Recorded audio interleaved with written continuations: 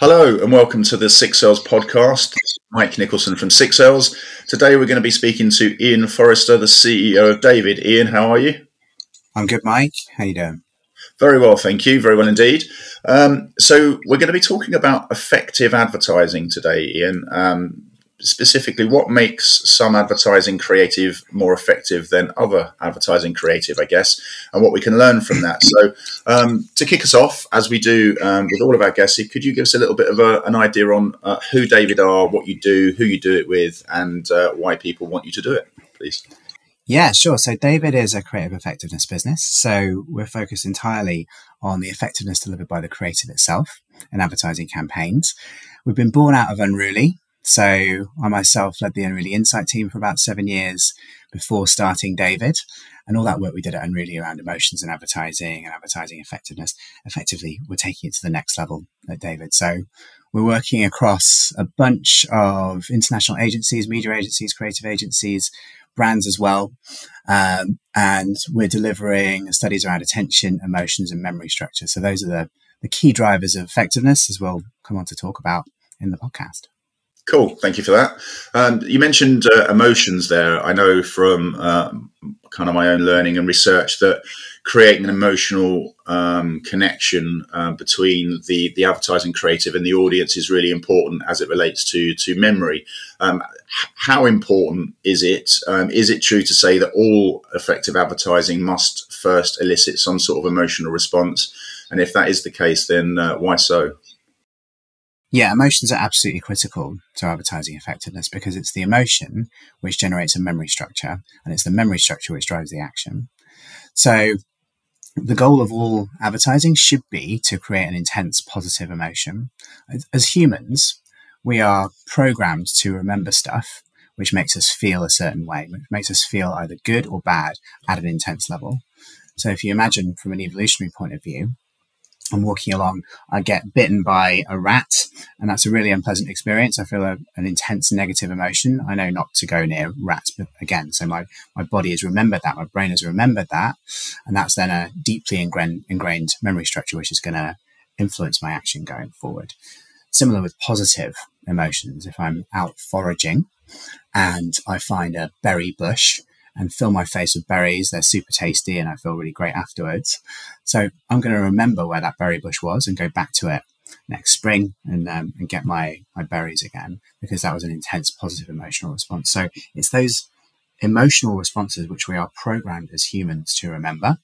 And it's that memory which then drives our actions. So advertising is all about emotional response. Okay. So if we think about AIDA, attention, interest, desire, and action, I guess we speak a lot about attention on this podcast, about how we get it, where we get it, how much we get of it. I guess what we're talking about here is the interest and the desire piece is creating an emotion that kind of links the attention to the memory in a certain sense. So I know that you track emotions at David. You have 39, I believe, hence the name David 39 as the sort of suite of emotions that you sort of that you measure. Could you talk to us a little bit about why there's 39 of them? Why specifically 39, or is that just happens to be the number of emotions that there are in the human? I don't know. And how you track them specifically, and how that helps marketers. Yeah, of course. So we arrived at 39. We weren't planning to arrive at 39. That's just the number we ended up with. It's actually quite catchy, so we quite like it, but no, it wasn't planned. But where have the David 39 come from? Essentially, we've scoured academia to ingest the latest studies from academia and have those inform our thinking around emotions. Now, emotions within academia is a really complex space. There is a lot of debate around what constitutes an emotion and how emotions can be tracked. And there's a bunch of difference between cultures and countries. So it's a super, super complex space. And there's new work coming out literally every single day on emotions within academia. So a big part of what we do at David is stay on top of that emotional work. Because emotions are such a powerful part of advertising, we really need to understand them as well as we possibly can. So staying on top of that work is a big part of the work we do at David. And then we need to because there's a bunch of really deep theoretical work that's coming out of academia, which isn't particularly useful for practitioners. And it's our job to then translate that into something which is useful for practitioners. And how we've done that so far, and this is continuously evolving, it may very well be different in 6 months' time, but how we've done that so far is by taking the emotional lists which are coming out of various studies. So we started with the original work from Unruly. Unruly tests for 18 psychological responses, which itself came out of work from Karen Nelson Field and Erin Berg-Bass back in 2012 and 2013, when Karen wrote The Science of Sharing, and she actually used about 8 emotion words, and she had coders, like pairs of emotions in that particular piece of work. And we built on that to get to 18 with Unruly, and we've built on that again, looking at work from Berkeley and Stanford and a bunch of other institutions. And the reason we've done all that work is that so much of advertising effectiveness can be explained by the emotional response which creative is evoking. And that granularity of emotions is absolutely critical to that explanation. So we wanted to get to a list which was very granular, but not so granular that it became unwieldy. So it's like a balancing act, which we've done there. And what we're finding is with the 39 emotions as an output, you get a deep enough understanding of both the positive and negative emotions to generate very, very useful insight, understanding the why content is working or not working, which you can then use to set strategy going forward. So it just becomes a very practical thing that marketers can use to help them set their strategy. Okay, and how specifically do you measure those emotions? So we ask people to watch content, and we simply ask them, which of these emotions did you feel? So once the hard part of the work was the creation of the framework. And once we've got the framework, that then allows us to collect that emotional data in a structured way. Because what I found out is that after years of work at Unruly, consumers don't find it very easy to articulate their emotions. So if you show them a piece of content, and you say, which emotions did you feel when watching this content? People will come up with all kinds of weird and wonderful stuff, most of which is not an emotional response. So you need that framework. You need to provide them with that framework. So once you've got the framework, you can show them all the positive emotions in the framework and all the negative emotions in the framework separately. And they can pick, they say, oh yes, I felt admiration or inspiration or nostalgia or pride or whatever. And it just makes them much easier, which makes it much easier for the person to select. So yeah, that's how that data is collected. Okay. And is that in aggregate across the piece of content? So let's say the 90-second piece of content, do you ask them to watch the entire 90 seconds and then ask them the questions? Or is it a case of breaking the content down into certain scenes or parts? Or, how do you kind of figure out what part of the content is doing what? Because some stories are trying to take you to the depths of despair before bringing you up to the highs of resolution. Like that, there may be different emotions felt at different times, right? Absolutely, yeah. So the David 39 is in aggregate, but then to understand what it was about the creative which was evoking those emotions, we have a couple of techniques. One is facial coding. So we're filming people's faces as they're watching content to see which parts of the content they're smiling or frowning at. And that enables us to see which parts people are responding negatively or positively to. We're also ingesting a bunch of creative attribute data from computer vision APIs. So every ad that we test, we're sending it to various computer vision APIs. So services like Google Vision and Amazon Recognition and Clarify and so on. And these services are giving us a very deep understanding on a frame-by-frame basis what is happening within that creative, both visually and orally. Now, we're taking that data, all that creative attribute data, and we're taking our human response data, and our system is understanding the connections between these two data sets. This is a lot of the magic of David.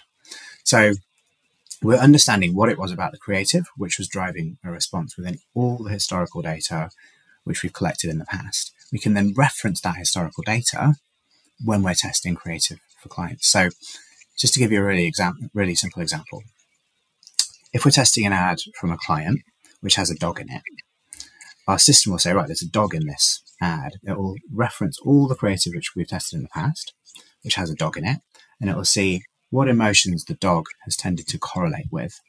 So let's say we're seeing within our historical data set that the dog is correlating with warmth, for example.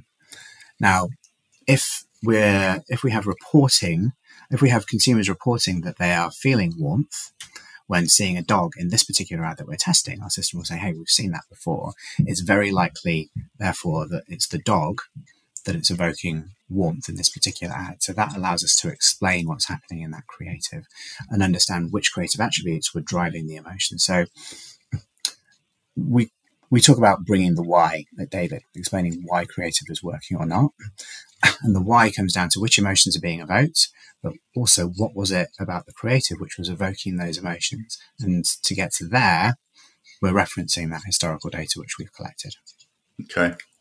So do you have like internal or otherwise, but do you have like a league table of things that create certain emotions? So if I wanted to build a creative that was going to make consumers feel, an emotion of trust, then these are the top 5 things that tend to over time, show that, or have been shown to elicit that emotion. Do you have that sort of, like for trends? I think that's the way my mind works. Obviously, this is extremely detailed, nuanced work, and it's different on every occasion. But I'm just trying to think of some of the top trends we can take out of it. If you think of the work that System One did around that Orlando Wood in his book Lemon, they studied 15 years of TV advertising, and they were saying that it's the 5 brain elements of advertising that tend to be the most effective. So things like people, characters, stories with progression, facial features, dialogue, accents, that sort of stuff, all of that sort of dynamic human stuff. And I guess that's the way my brain works. I'm trying to find a place to start from. Like, what are the most trustworthy? You mentioned the dog like that, and it might elicit warmth. Okay, so is that basically like number one in the if you're trying to make people feel warm, cute puppy? That's the way to go. Yeah, great question. And if we think about Lemon and the findings in Lemon, I wasn't involved in that study, but I imagine to get to those findings, there was a team of human coders who went through every ad themselves, sitting there watching the ad, saying, right, okay, there's a face there, it's smiling here, there's human interaction there, and that was done in a very manual process, which is perfectly possible to do, but obviously it takes a long time and it's quite expensive to do because you've got to pay people to do it. What we're doing is automating that process, automating that data collection by accessing these computer vision APIs, which are available now. And then, but you don't just plug into a single API and think that you're done. You take a bunch of the raw outputs from several APIs and you build on top of them to create useful and interesting aggregations, which don't necessarily come out of the raw APIs. There's a bunch of work that you have to do to get to useful creative attribute data, but it's possible to automate that whole process. And once you've done that, then you understand the creative attributes which are driving certain emotions. And yes, to answer your question, you can then output like the things which are most highly related to trust. But I would caution against like coming to us and asking, okay, well, I want to evoke warmth. So what are the things that are going to evoke warmth most effectively? Because it really depends. Like, so much depends on your target audience. So much depends on the country you're operating in. So much depends on your brand as well, on what creative attributes will work for your brand. So just to say that we wouldn't suggest for a second that if you want to evoke warmth, you should always put a dog in your ad, because yes, dogs do evoke warmth, but it might be totally different for your brand.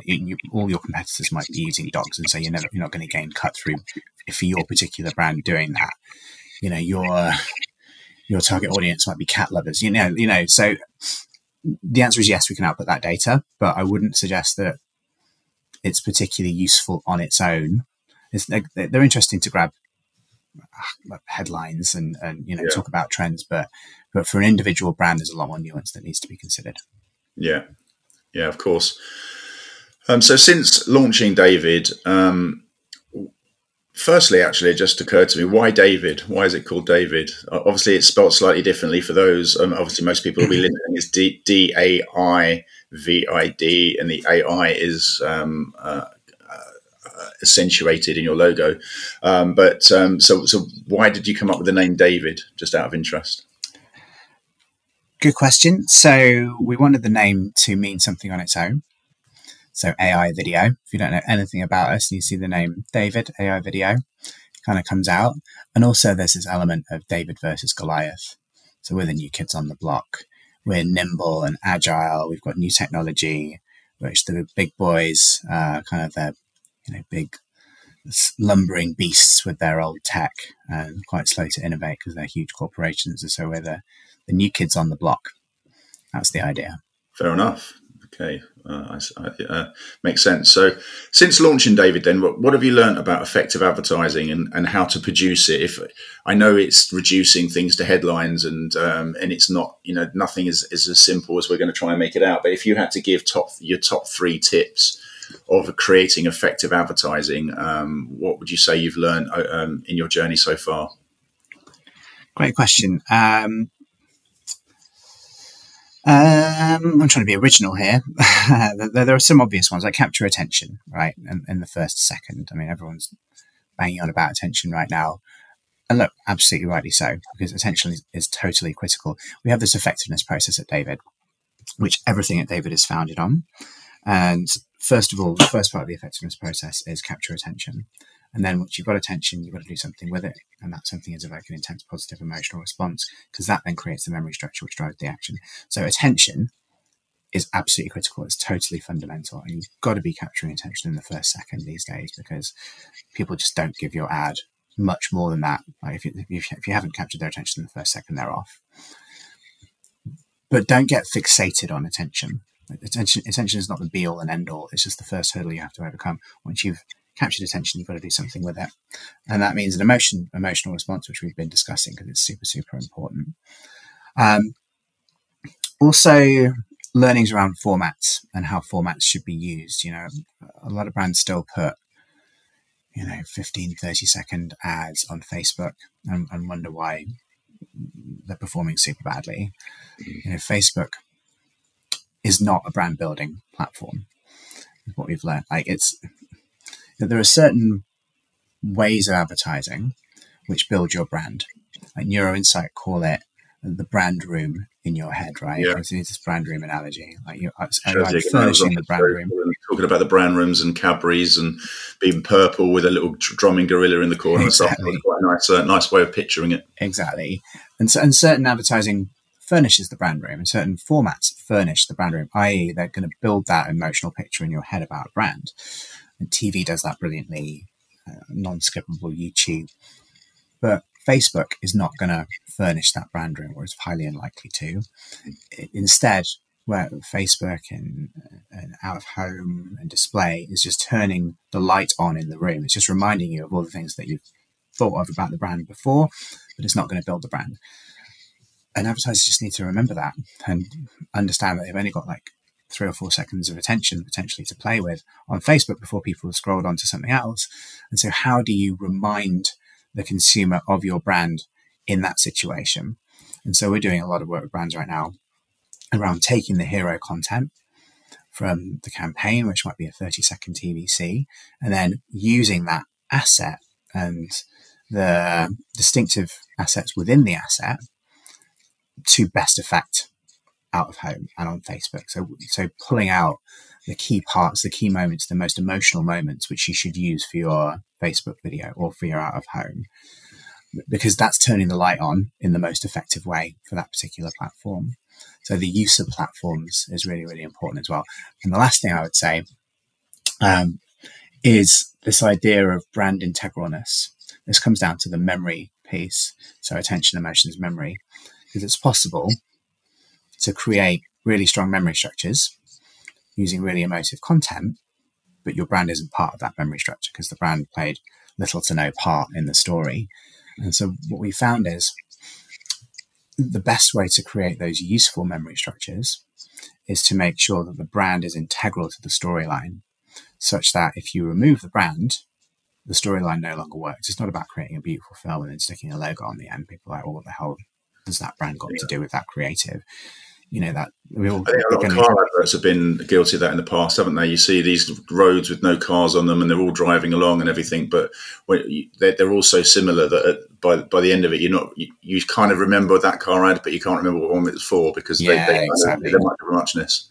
Exactly. So and you can interchange any car brand for any other in that. I just drop in a Mercedes or drop in a BMW or whatever, and it's the same ad.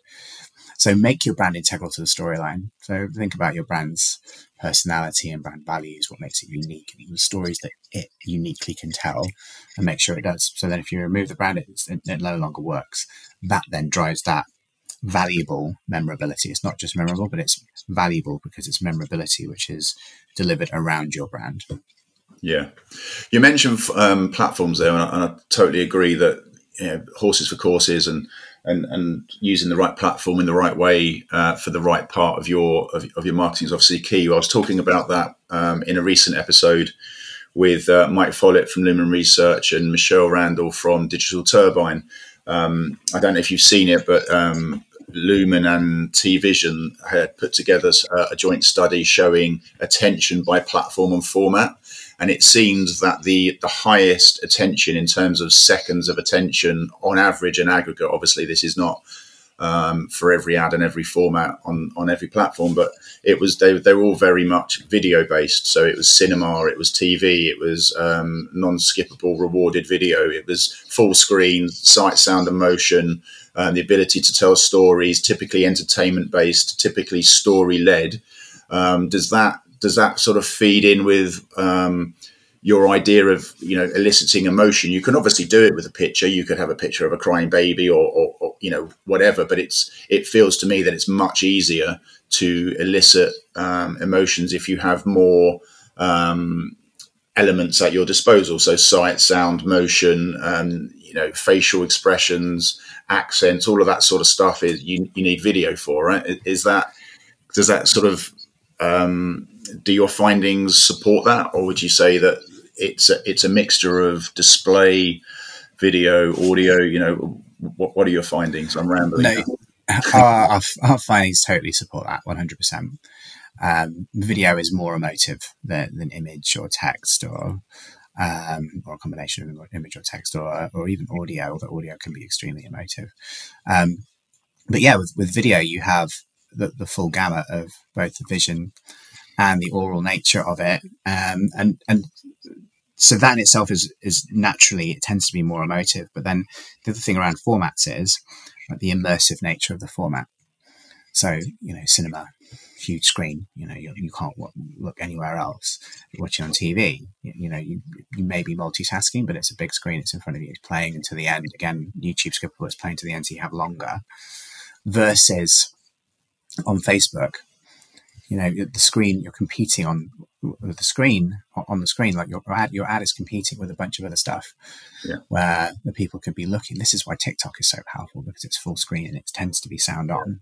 And you're not watching anything else. It's people, right? It's people talking to people. So you've got even the brand stuff on TikTok is really character led. It's very people shaped, isn't it? Yeah, absolutely. I mean, which is why, of course, creators are so big now, because there's a lot of people talking to camera, people talking about their lives, and creators, influencers, forming a really strong bond with their audience. So their audience chooses to follow them and chooses to consume their content because they really like that influencer, and they feel like they become friends with them because they see them in their lives every single day, and they feel like they're following them and literally following them around in their homes and seeing what they do. So they feel they have that personal connection, which then again amplifies that emotional response. When you ally that to the full screen nature and the fact that those consumers are there to consume that content, they're not there to speak to their friends on Facebook and you're interrupting their experience. They're there to consume that content, which just makes influencer content super, super powerful. Yeah. Yeah, so I imagine this scenario where the CMOs briefed the creative agency, they've gone away and they've come back 3 months later, spent an eye-watering amount of money on this wonderful creative. They all sit around and look at it for the first time and think, yeah, I think we've cracked it. And then they give it to you and you test it and you go, yeah, no, people don't really find it. I'm not getting too much of an emotional response out of it, which is probably the worst case scenario. It makes you really unpopular, even though you're doing your job. So how do you get involved earlier in that creative process to make sure that that doesn't happen, that you're not basically marking the homework once the homework's done at a very expensive bill, and then it's kind of a little bit too late because, like, the investment's there? How do you get involved earlier to help sort of shape that creative process? So, I mean, the first thing to say is we are testing a lot of creative, once it's been made, and we haven't been part of the process to get there. And there's still a lot of value in that, of course, because you can understand if it's working or not, but critically why, and therefore what you should do about it. And then and big improvements can be made to creative as a result of generating that insight. So that's still a valuable thing. And you're not always necessarily that popular, but for the good of the brand, it's it's a good thing that you're there, because the end result is much better. But that said, it is a great question around, like, I guess, how best to use David. And the more upstream we can be involved, the more we can have an impact on the creative strategy. So we have a suite of products called brand strategy. They all sit underneath brand strategy, is kind of the umbrella, but then underneath that are different products which our clients are using to help to inform that ideation process. So one is audience strategy, where we're helping our clients understand how to speak to a particular audience. So we're working with a bank in Singapore, for instance. These guys are trying to speak to high net worth millennials. They're obviously used to speaking to high net worth people, but they've never spoken to such young high net worth before. And their classic content and comms is just not landing with these people. It's just, they know it's not resonating. They can see their engagement rates, like on social, for instance, are terrible. And so they don't know what to do. They don't know why their content is working with the older people, but not the younger high net worths. And so that's where we come in to try to help that brand understand how to evoke positive emotions among high net worth millennials and how to avoid evoking negative emotions. A lot of the time it's about the avoidance of the negative, which brands find really hard. So there's that whole audience side of things that we can get involved with. There's also category analyses that we can do. So we can understand how a brand is positioned versus its competitive set. So there we'd analyze a bunch of creative from the brand itself and its immediate competitors to see who's winning and who's losing. So that this can be done in conjunction with the social analysis that often is. So perhaps we'll look at Instagram, we'll look at the brand versus its key competitors to see who's winning and who's losing on the platform in terms of those social metrics, but then we'd explain that performance with our approach around attention and emotions. And that is often combined with what we call an emotional positioning map, where we're understanding the emotions which are being evoked by the brand and its competitive set. And that's really powerful, because when a brand can evoke an unusual emotion versus its competitors, just by being different, it's going to stand out. So John Hegarty used to say, zig when the world zags. He didn't say quite why that was powerful. The reason it's powerful is that when you do that, you evoke an unusual emotional response and you stand out versus the crowd. Isn't it? In the advertising world, it's if there's we mentioned it with the car adverts before. If there's 15 car ads that are all going down a dusty track with no cars on it, and then you have one I don't know, on the ice, that one's going to stand out because it's completely different. Dave Trott talks about that, and I'm pretty sure he said it was called Gestalt. It's zig when the world zags, or be different, distinctive. Exactly. And that difference evokes a different emotional response. So, and that's what causes it to be memorable. So we're kind of that's kind of the method of action. And so if you can analyze a category and you can understand which emotions are being evoked by certain brands in the category, then you can see which emotions are being evoked, but you can also see which emotions are not being evoked within that category. We call it the emotional white space. And if a brand can move into that emotional white space, just by being different, it's going to stand out. You add intensity to that difference, and that's where the magic happens. So essentially, we're doing these category analyses to determine that emotional white space and help our brands move into it. And the last thing we can do, sorry to drone on, but another really cool part of that product, the brand strategy product, is meta-analyses that we can do where we ingest a bunch of data which the brand provides us with. So that could be media data, social data, brand lift data, brand tracking data, sales data, any and all of the above. But critically, the kind of data which the brands are sitting on is the what is happening kind of data. And David brings the why. So they'll be seeing that, for example, some of our ads result in great sales. Others don't. We're working with a convenience store in Japan who have this exact situation. They can see some of their ads are driving great sales, others not. That's the what, but why. We then test that creative, draw out the why, which is around attention, emotions, memory structure, which audience members is it working for. That then generates a bunch of insight, which the brand can then use to set their strategy going forward. And that kind of meta-analysis is super powerful because the brand is already sitting on all this super powerful data, but the insight is kind of lying dormant within it. And we bring that insight out and help them improve their strategy going forward. Okay. You talked about getting upstream in the creative process there, and got my mind thinking. I mean, it may be too expensive or too long-winded, I don't know, but have you ever, or could you ever, get involved at the casting stage? So the creative agency have come up with an idea. This is going to be the story. We now need a star and a co-star to be in that, and we're going to get them to audition. And then you then test the different auditions against 3 different soundtracks, depending on which one they want to go for, and figure out which one has the most emotional resonance before they then hire that actor or actress or music score and move ahead with the full-on production. That's really interesting. I hadn't thought about that before. I mean, we're working on scripts and animatics and testing those for clients, so we can get involved at a super early stage in the creative process. But casting, it's not something I'd thought about. Certainly, soundtracks we can comment on, like which a big part of what we do is ingest music data. Working with some partners, some computer vision API partners, understanding the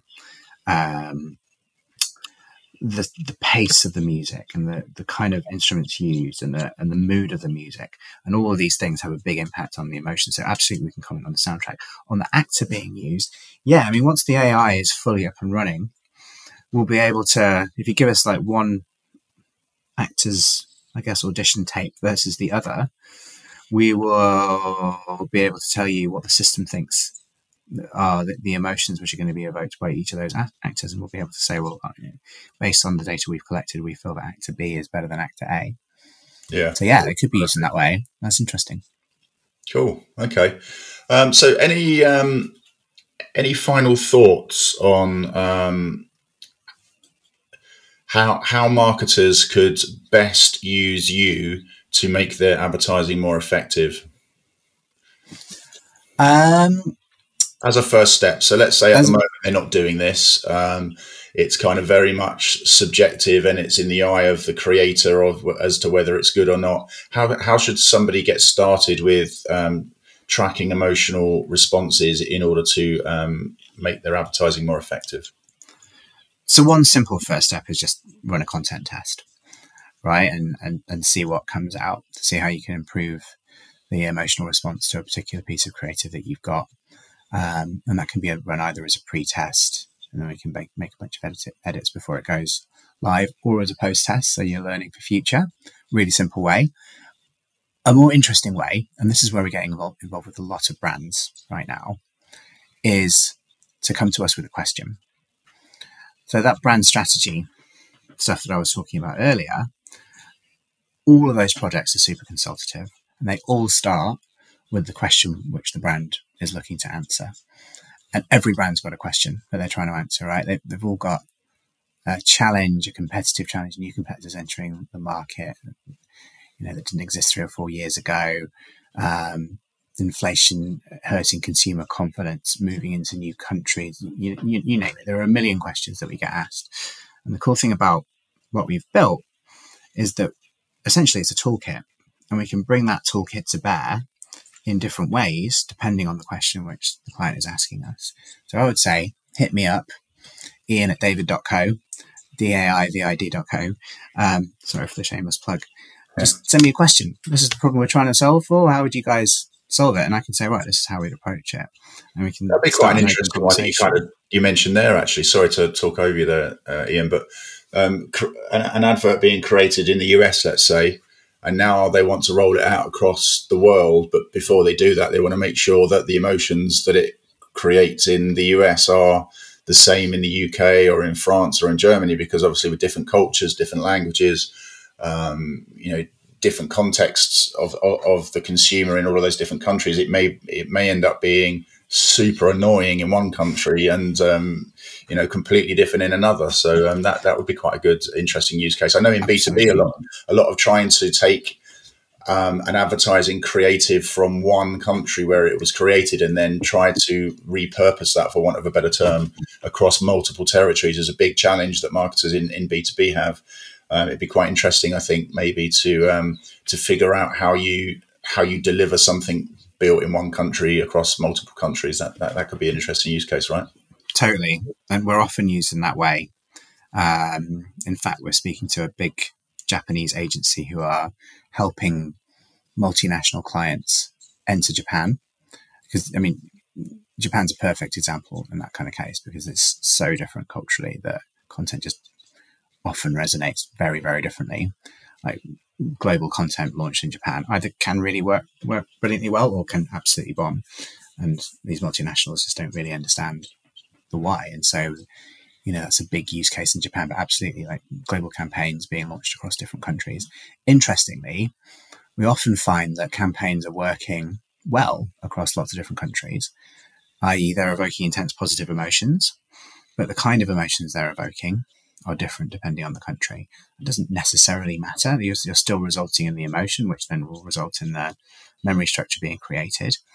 But the emotions which are being evoked, what an American might find very funny, a German might find very surprising. Both are good outcomes for the brand, but the emotion itself is very different. Yeah. So really interesting space. Yeah, for sure. Ian, it was an absolute pleasure speaking to you. Thank you very much for your time, and thanks for being on the Six Cells podcast. Likewise. Thank you, Mike. Thanks for having me.